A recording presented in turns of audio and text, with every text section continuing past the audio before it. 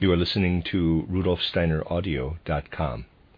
If you are listening to the podcast of this, it is located at RudolfSteiner.podbean.com. Please consider becoming a patron. As well, there are two publishing houses, SteinerBooks.org in America and RudolfSteinerPress.com in England, who are the sole publishers of Steiner into English and have given me permission to do these recordings. Please consider patronizing them as well. This is a reading of a collection of lectures by Rudolf Steiner entitled, What is Necessary in These Urgent Times? This is Lecture 6, entitled Conditions for Understanding Supersensible Experiences, given in Dornach on January 18, 1920. In the future, it will be impossible for human beings to arrive at any true understanding of themselves, or even any true feeling for their true being, unless they first establish a relationship to initiation science.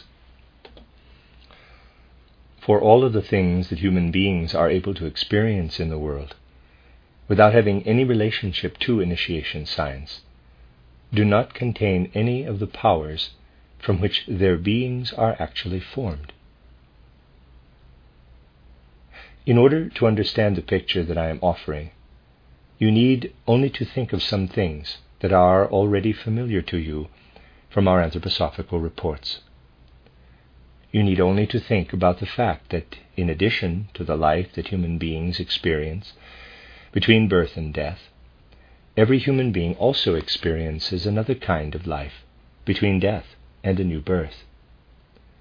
Just as we have experiences here on earth through the workings of our physical, corporeal being, we also have experiences between death and a new birth. And these experiences are absolutely not insignificant for what we are doing here as we live out our lives on earth. Furthermore, these experiences between death and a new birth also have a not insignificant effect on everything that happens on earth in general. Indeed, only a portion, and it is actually a rather small portion, of the things that happen on earth are caused by those who are living in physical corporeal bodies. The dead are constantly at work in our physical environment, and the powers that people living in this materialistic age will not even mention aloud, they are indeed there. It is not only the powers of the upper hierarchies that reach out from the spiritual world and have a hand in the physical world. Rather, there are also powers integrated into all that surrounds us and affects us, streaming out from dead human beings. As such, a full understanding of human life can be achieved only if we take into account both the things that can be experienced with and learned from the senses, and what can be learned from history here on earth. In the end, these powers that stream from the spiritual world are the one and only thing that will make it possible to understand all of humanity and the entire course of human evolution on earth. A time will come in earth evolution, it will be some time around the year 5700 or so, when human beings, if they have followed the proper course of their evolution, will no longer walk about on the earth incarnated in a physical body that is a product of physical parents. I have often pointed out that in that time in history, women will no longer be able to bear children. Human children will no longer be born in the current sense of the word, if the course of human evolution follows its natural course on earth. We must not give in to any misunderstanding about such a fact. It is also possible, for example, that the following would occur. The Ahrimanic forces, which have grown very strong under the influence of current human impulses, could lead Earth evolution astray. They could, in a certain sense, pervert the natural course of Earth evolution. If this were to happen, then by the late 6th millennium, to the detriment of humanity, human beings could continue to maintain the same kind of physical existence and life. They would by that time have become much more like animals than human beings, but they would be able to maintain the same kind of physical existence. This is one of the things that the Ahrimanic forces are striving to do, to disrupt the normal course of human evolution by binding humanity to the earth longer than it should be. But if humanity understood the best possibilities that awaited it in the course of its development, then in the 6th millennium it would simply move into a relationship with the earthly that would continue for another 2.5 millennia, a relationship in which human beings still maintained a connection with the earth, but a connection that no longer involved giving birth to physical children. The human being would be primarily a soul spiritual being. To describe it more vividly, human beings would become a part of the clouds, the rain, the thunder and lightning. They would resonate through and in the phenomena of the natural world, and in a still later period, their relationship to the earthly world would become even more spiritual than that. It is only possible to talk about these matters if one has some concept of what occurs between death and a new birth. Although there is not an exact parallel between the way in which modern human beings are connected to the earth between death and a new birth, and the way in which they will be connected to it when they are no longer physically incarnated, there is some similarity between the two. If we follow the true sense of human evolution, then in time we will eventually come to relate to the earth and its phenomena in a manner that is more or less similar to the way in which we now relate to it between each death and each new birth. The only difference is that our current lives between death and rebirth are somewhat more, shall we say, spiritual than the relationship that we will eventually come to have with the earth. But no understanding of these things can be achieved for a long time unless one turns to initiation science. Most people these days believe that achieving some understanding of the nature of existence by means of initiation science involves collecting spiritual experiences, but not in the same manner that those experiences were once given to us through our physical body. The experiences won by purely spiritual means are valued more highly today than the insights that can be achieved through healthy human understanding. This prejudice results from the fact that this healthy human understanding is not made use of in any sort of healthy manner these days. Everything that an initiate is able to ascertain and then communicate to others could also be discovered if you were simply to give it the proper amount of effort through a precise application of everyday healthy human understanding. And the most important task of an initiate is above all to translate everything that he or she ascertains about the spiritual world into the language of healthy human understanding. Much more depends on whether this translation into the language of human understanding is done properly than on whether one is able to have experiences of the spiritual world. Of course, it is impossible to bring anything to the attention of human understanding unless one has these experiences, but the raw, unprocessed experiences that have been won but not interpreted through the lens of healthy human understanding are worthless and have no actual or positive meaning for human life.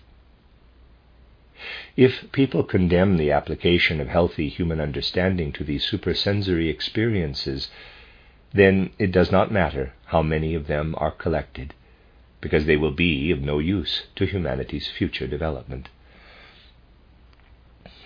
On the contrary, these experiences will do humanity considerable harm, because a supersensory experience is useful only when it has been translated into the language of healthy human experience. And the truly unhealthy thing about this period of time is not that human beings are not having supersensory experiences. People could have plenty of those experiences if they wanted to. They are out there. People are simply not using their healthy human understanding to arrive at them. The thing that is missing these days is precisely the application and use of this healthy human understanding. This is, of course, quite uncomfortable to hear in an age when people pride themselves, especially on having and using this kind of healthy human understanding. But our greatest weakness in this present moment is not connected with our ability to have supersensory experiences. Our greatest weakness is actually our lack of healthy logic, of truly healthy thinking, which in the end is also the power of truth. In the moment that falsehood asserts itself in the world, supersensory experiences fade away. In that moment, people lose their ability to understand supersensory experiences. People do not want to believe this, but it is the truth. The first thing that you must do, if you hope to come to terms with the supersensory world, is to scrutinize your sensory experiences with the most meticulous honesty and truth. Anyone who does not treat sensory experiences with this kind of exactness will never arrive at a true experience of the supersensory world. You can listen to as much as you want about the supersensory world, but all that you hear will be nothing more than empty words if you do not process everything that comes toward you in the world with the meticulous eye for truth. But, observing human beings these days, and the way that they avoid the truths of the sensory world, will leave you with a rather dreary picture. For most people these days do not process something that they experience in such a way that their formulation of it reflects what they actually experienced.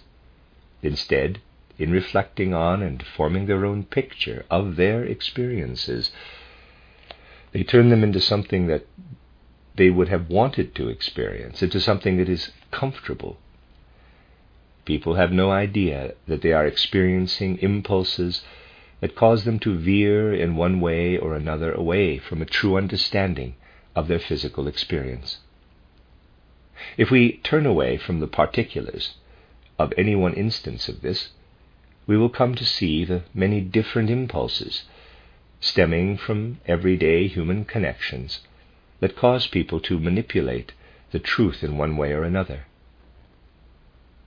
Stepping back from it even further, we will come to see that most people cannot tell the truth about certain things due to their commitment to national ties or something similar. People who are committed to the idea of nationalism in one way or another can neither tell nor think the truth, in the sense that we are speaking of truth today, when it comes to certain matters. For this reason, almost no one has said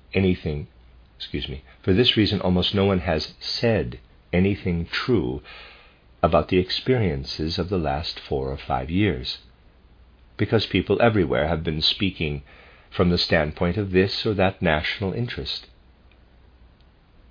If one hopes to come nearer to the supersensory world, it is necessary to understand that an endless number of things are due to this fact. In an age where things such as what I characterized to you yesterday are possible, do you think that in such an age there are many open pathways to the truth? There are not. Those people who are stuck in swamps of falsehood, those people spread a smoke and fog that let nothing through, nothing that a healthy human understanding should be able to take from supersensory truths. People are just as uninterested in understanding truly and clearly that a direct connection between human beings is necessary if these supersensory truths are to take hold in social life and society. It is not possible to twist the truth on the one hand and then intend to understand supersensory phenomena on the other.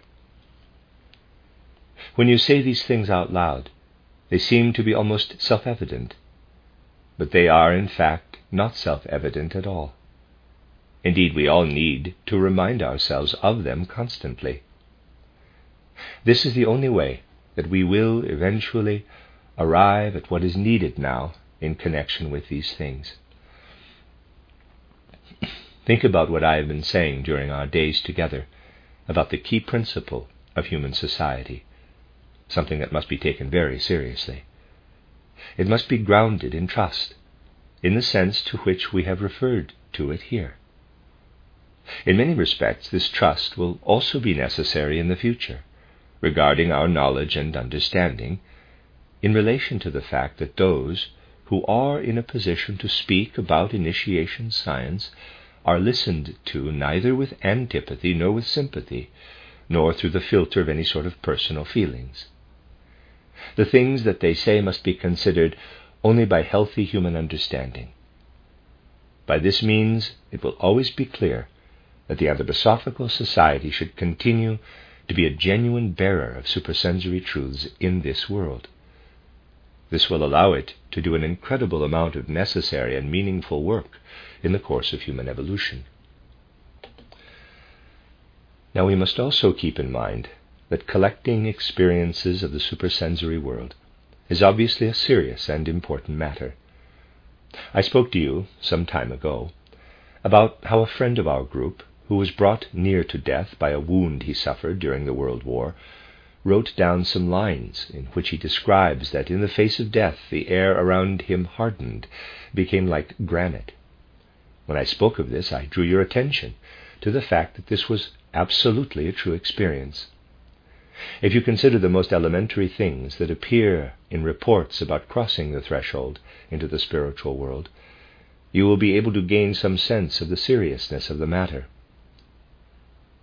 As we go about our lives during the daytime, all the things that are around us are illuminated by sunlight, and they are also illuminated during the night time, for that matter, since we have electric lights now.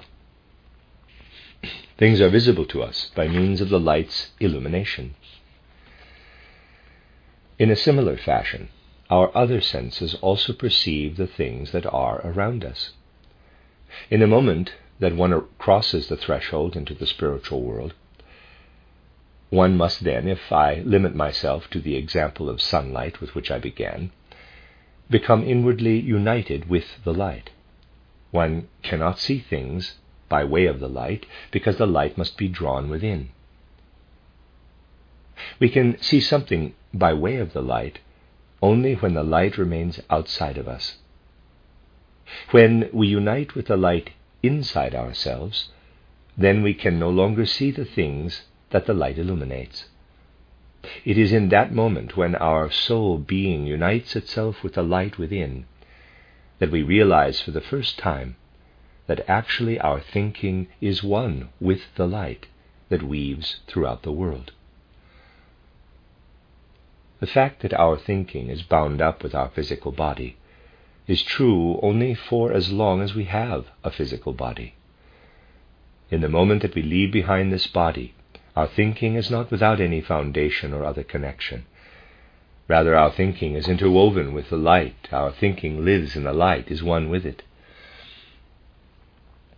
However, in the moment that this light takes on its connection with our thinking, we lose the possibility of having an I, capital, in the same easy manner in which people have an I between birth and death.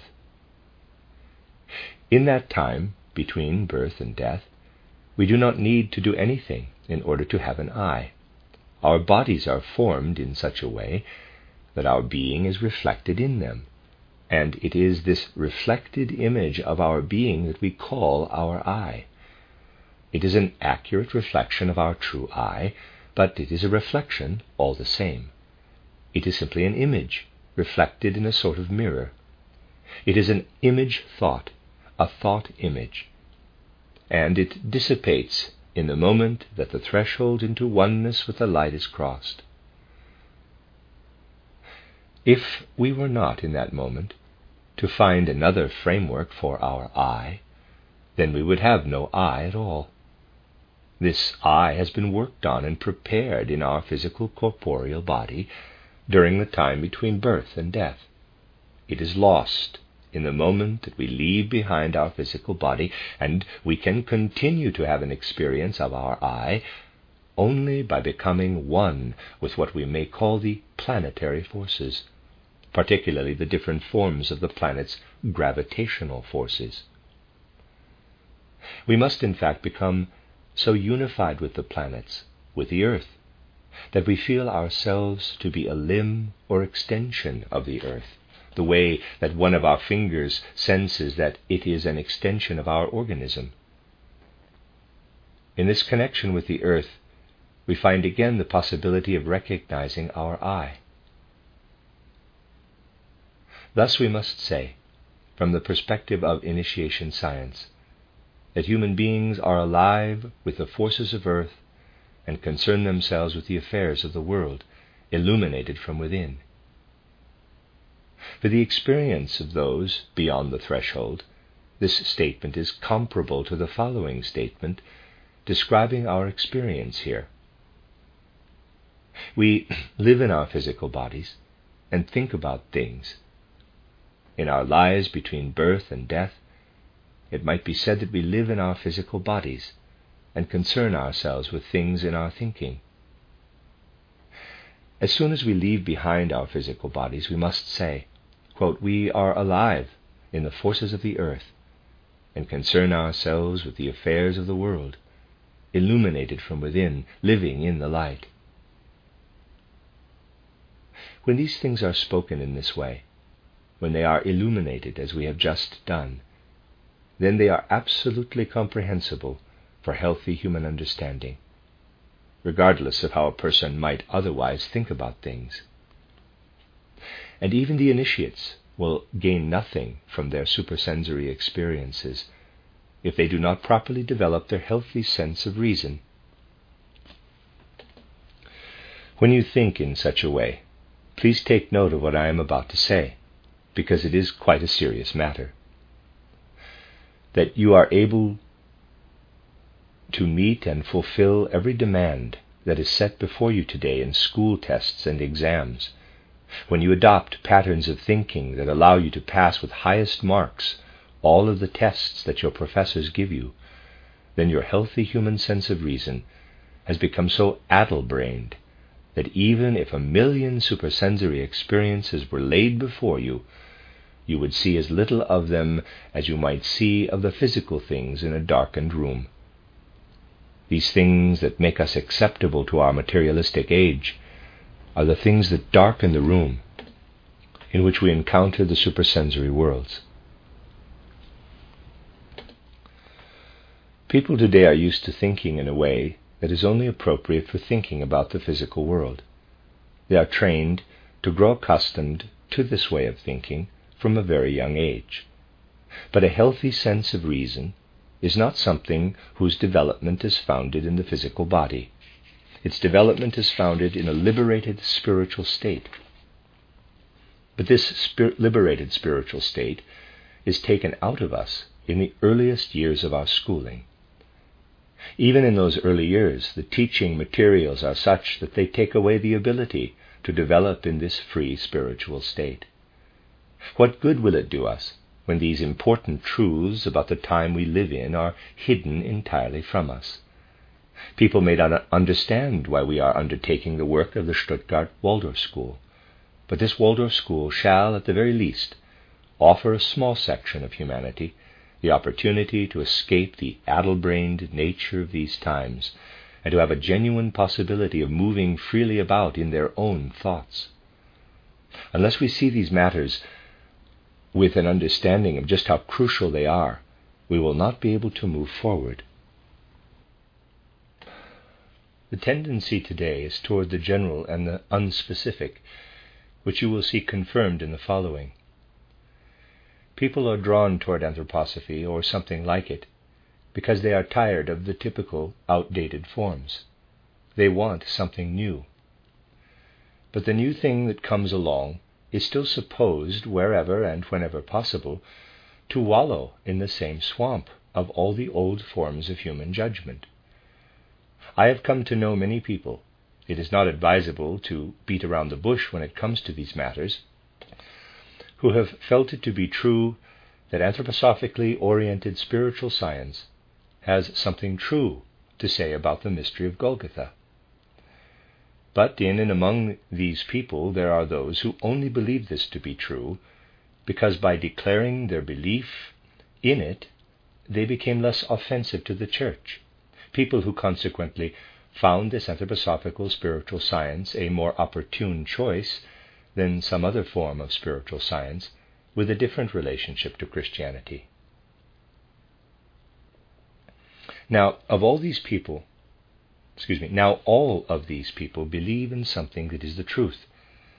But some of the people who have taken it up have not done so because it is true, but rather because they saw in it a good opportunity. Naturally, it is quite uncomfortable that we must admit to ourselves that the representatives, and even more so that their followers, are taking up the truth, at least outwardly. It rubs off on the non-believers as well. This cultural, historical phenomenon must therefore be carefully considered. If we want to draw closer to the spiritual world in the proper way, we must have an interest in all things, but must not be greedy in our curiosity about anything. It is, however, so easy for people to confuse interest with curiosity. In fact, we need not learn to think about things differently. Rather, we must learn to relate to them differently in our feelings. If, in the end, anthroposophically oriented spiritual science receives a kind of cloak that allows it to play a role in tea parties and salons or other similar things in this day and age, it will do nothing to aid this spiritual science in the true fulfillment of its task, for its task is a genuinely serious one. The oppositional forces that are asserting themselves in so vile a manner these days are simply products of the fact that people have noticed the following. The society here is not a sect, not a familial society that lots of people want to be part of. Rather, it is something seeking to meet the impulses that our times so urgently need. But what do most people care about the impulses that our times need? If only they could feel the burning desire to have some part in a new religion. This egotism of soul that so many impress upon anthroposophically oriented spiritual science must be overcome. If we truly want to understand this spiritual science, we must have a genuine interest in the general affairs of humanity. We must take interest in these broader affairs. These broader concerns and connections will manifest in what appear to be the smallest phenomena of life. But the entire structure of our feeling life must be altered in a certain way if we hope to direct our healthy human reason so that it becomes a part of the correct stream of spiritual science. Let me say that again. It is necessary to alter the entire structure of our soul life in a particular manner if we hope to integrate our healthy sense of reason into the current that flows over humanity through anthroposophically oriented spiritual science. But how is our sense of reason directed currently by modern culture, which is so mired in materialism? It is oriented in such a way that we feel ourselves to be primarily physical, corporeal human beings. Here we are standing with our knees and our muscles, with our nerves. We feel like a physical human being. And if we were to draw this, we would see that our body acts like a mirror that encounters our eye, like so. There's a picture. Yes, you see here that your true being exists somewhere in the spiritual regions. Over here is your physical body. Your physical body becomes a mirror and casts back a reflection of the I, capital. The I has an existence over here, but the image of that I is reflected back in your physical body.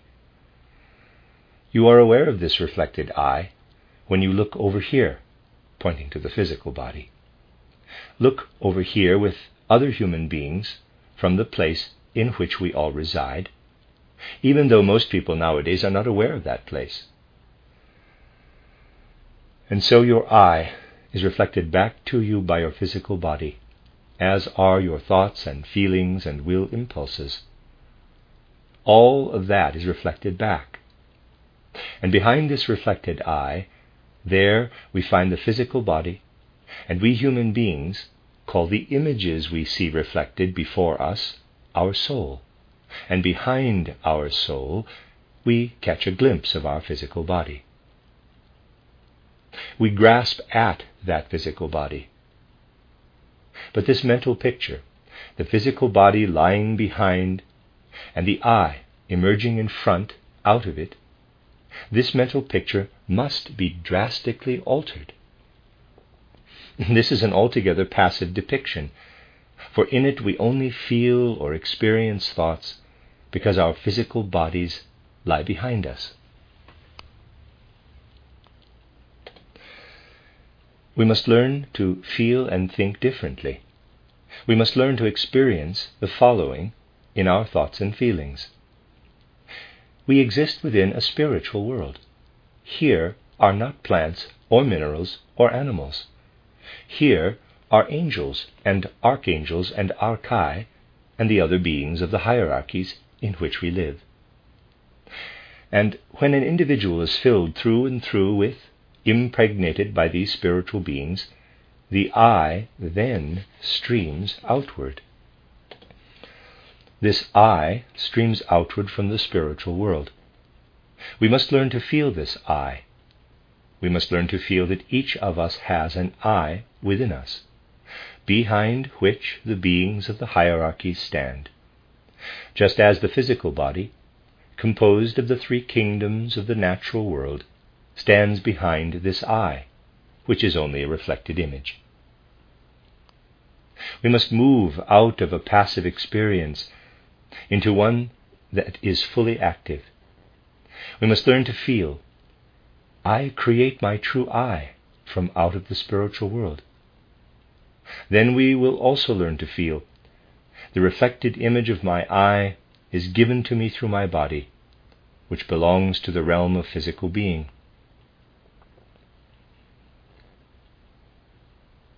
This is a reversal of what we might sense inwardly, and we must learn to settle into this reversal of that inner sense. This is what is important, not collecting data. There will be plenty of data to collect once we have first come to experience this reversal of our inner sense. Then, when we think in this active way, thoughts will come to us that will be able also to fructify our social thinking. If we experience only our reflected I, then we will always arrive at a consideration of social thoughts, originating, as I said yesterday, in a simple rearrangement of our pre-existing language. Only when we desire to be active in our true I will we achieve truly free thinking. This free thinking still existed in humanity in earlier centuries, not so long ago really, due to the continued existence of certain atavistic soul conditions. Purely out of instinct, people considered it to be an ideal to achieve this kind of free thinking. We must accomplish the same thing consciously in the future. There is a visible evidence of this need. Take a look at the doctoral diploma currently issued at Central European universities. People typically are not simply awarded a doctorate, rather they are promoted to the rank of doctor and master of the 7 liberal arts, arithmetic, logic, rhetoric, and so on. These titles have no meaning any longer, for nowhere in the modern university will you find these 7 liberal arts. This is a carryover, a vestige from an older time, in which freeness in thinking, the development of a soul life that could raise itself up to free thinking, was what people sought in university life. People no longer have any understanding of what, in quotes, liberal arts are. The reason they are referred to as arts is because the striving after them took place outside of a sphere that could be perceived purely by the physical senses, in the same way that one developed the artistic life of imagination and fantasy, free and independent from sense perception. What is referred to in these university diplomas did at one time exist, just as many other things that we still find in the outward form of university life also existed. This Magister Artium Liberalium is a very characteristic thing of this modern age. And consequently, we must be clear about the fact that this kind of self-understanding must again be stirred to life and activity. But it is not comfortable, for people nowadays would prefer to get around on crutches and not on their own 2 legs. In any case, this is what they tout as their ideals. They would prefer that all of their thoughts be taken out of physical sense-perceptible reality.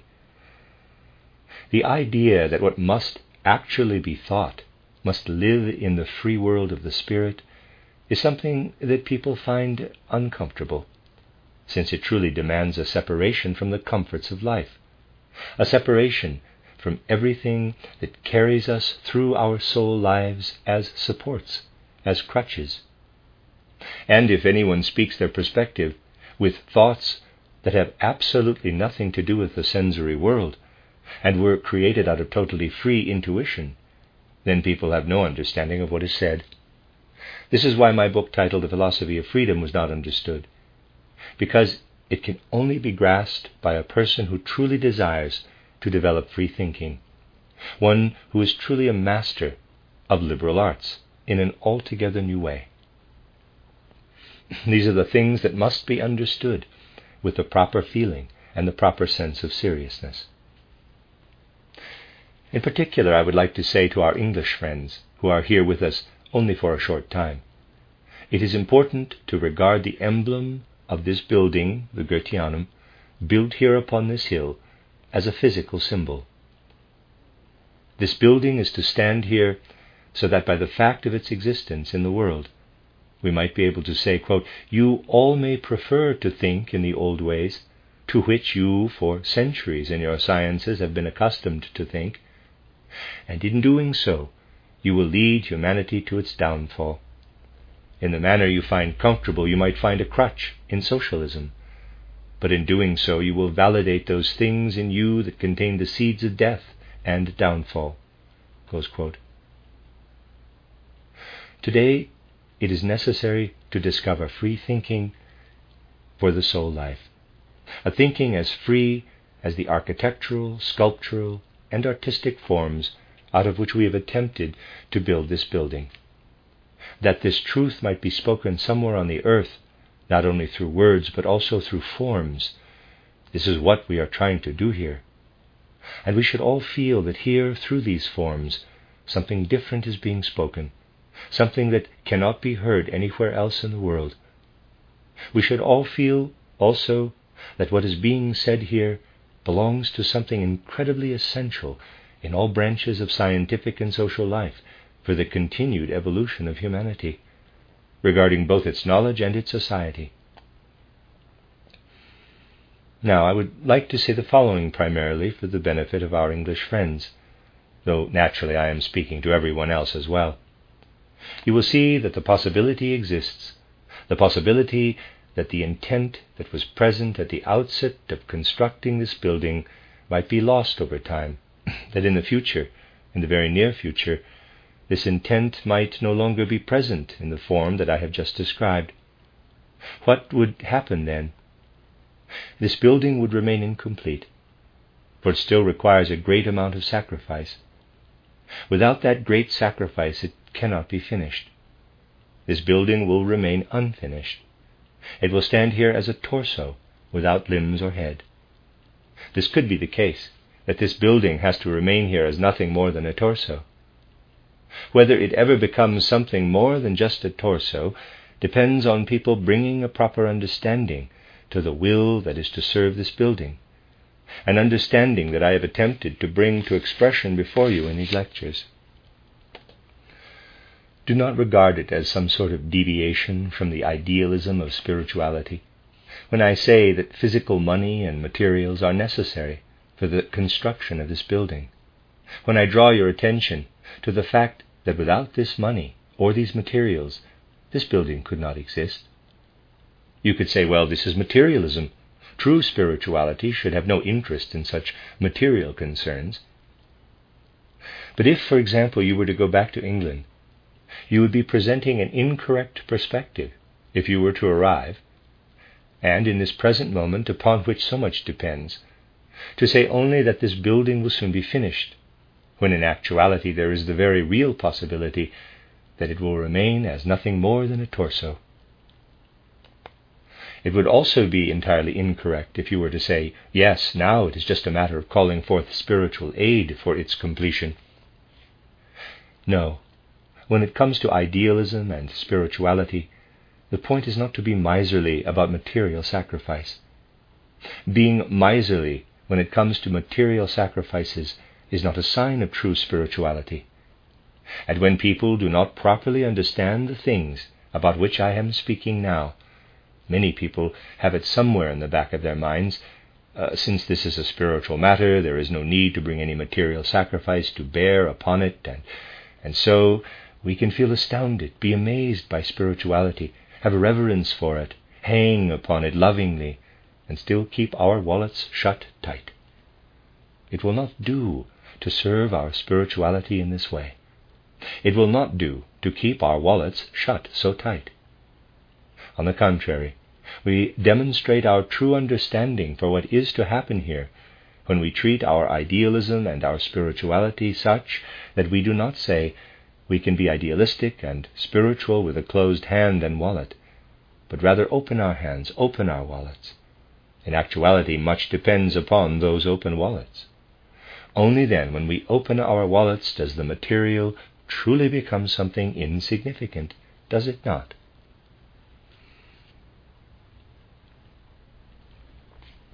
And so let us not consider it such a significant act, shall we say, to open up our wallets. If we consider it with the appropriate understanding of its insignificance, then we come to the heart of the matter.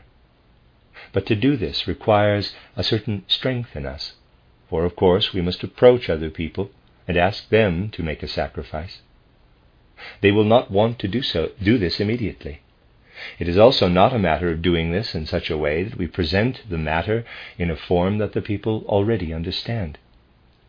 Many times people have told us, for such and such a person, who might then open up his or her purse for us.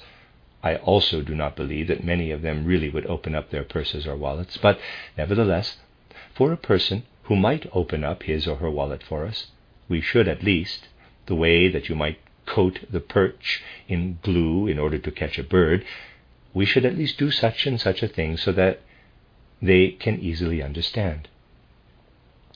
But this is precisely the crux of the matter, that in doing this we are bringing a new understanding to those with whom we speak, and that they should be ignited by it, that they are opening their wallets for something that must necessarily light a fire under a lot of people.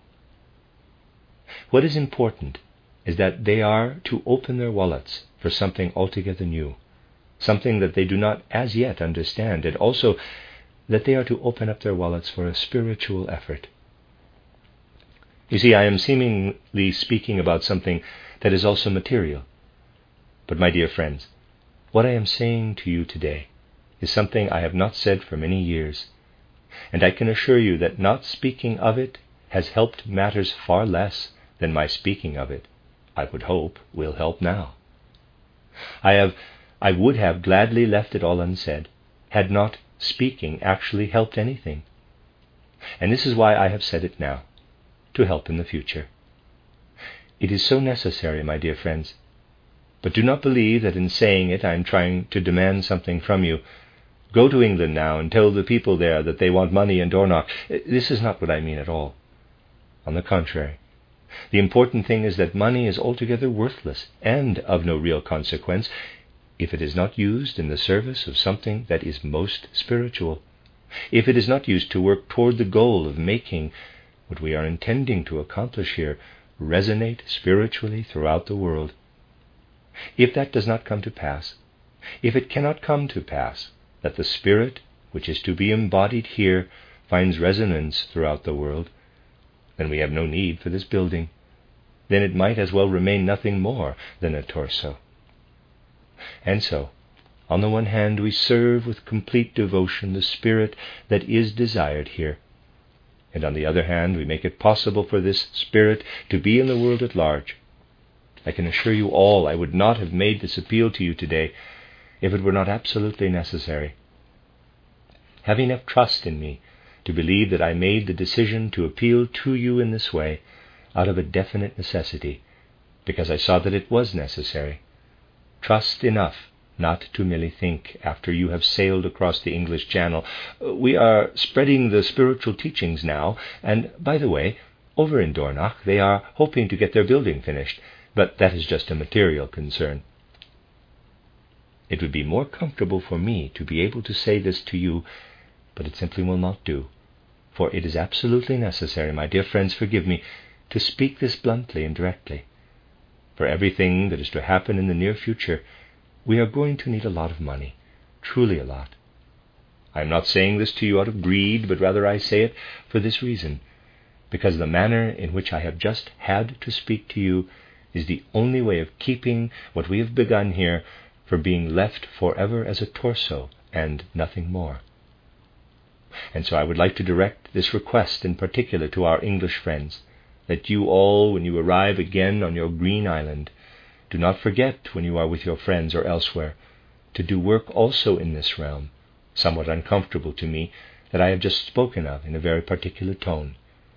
It is very, very important. Next Friday at 7 o'clock, we will have our next lecture.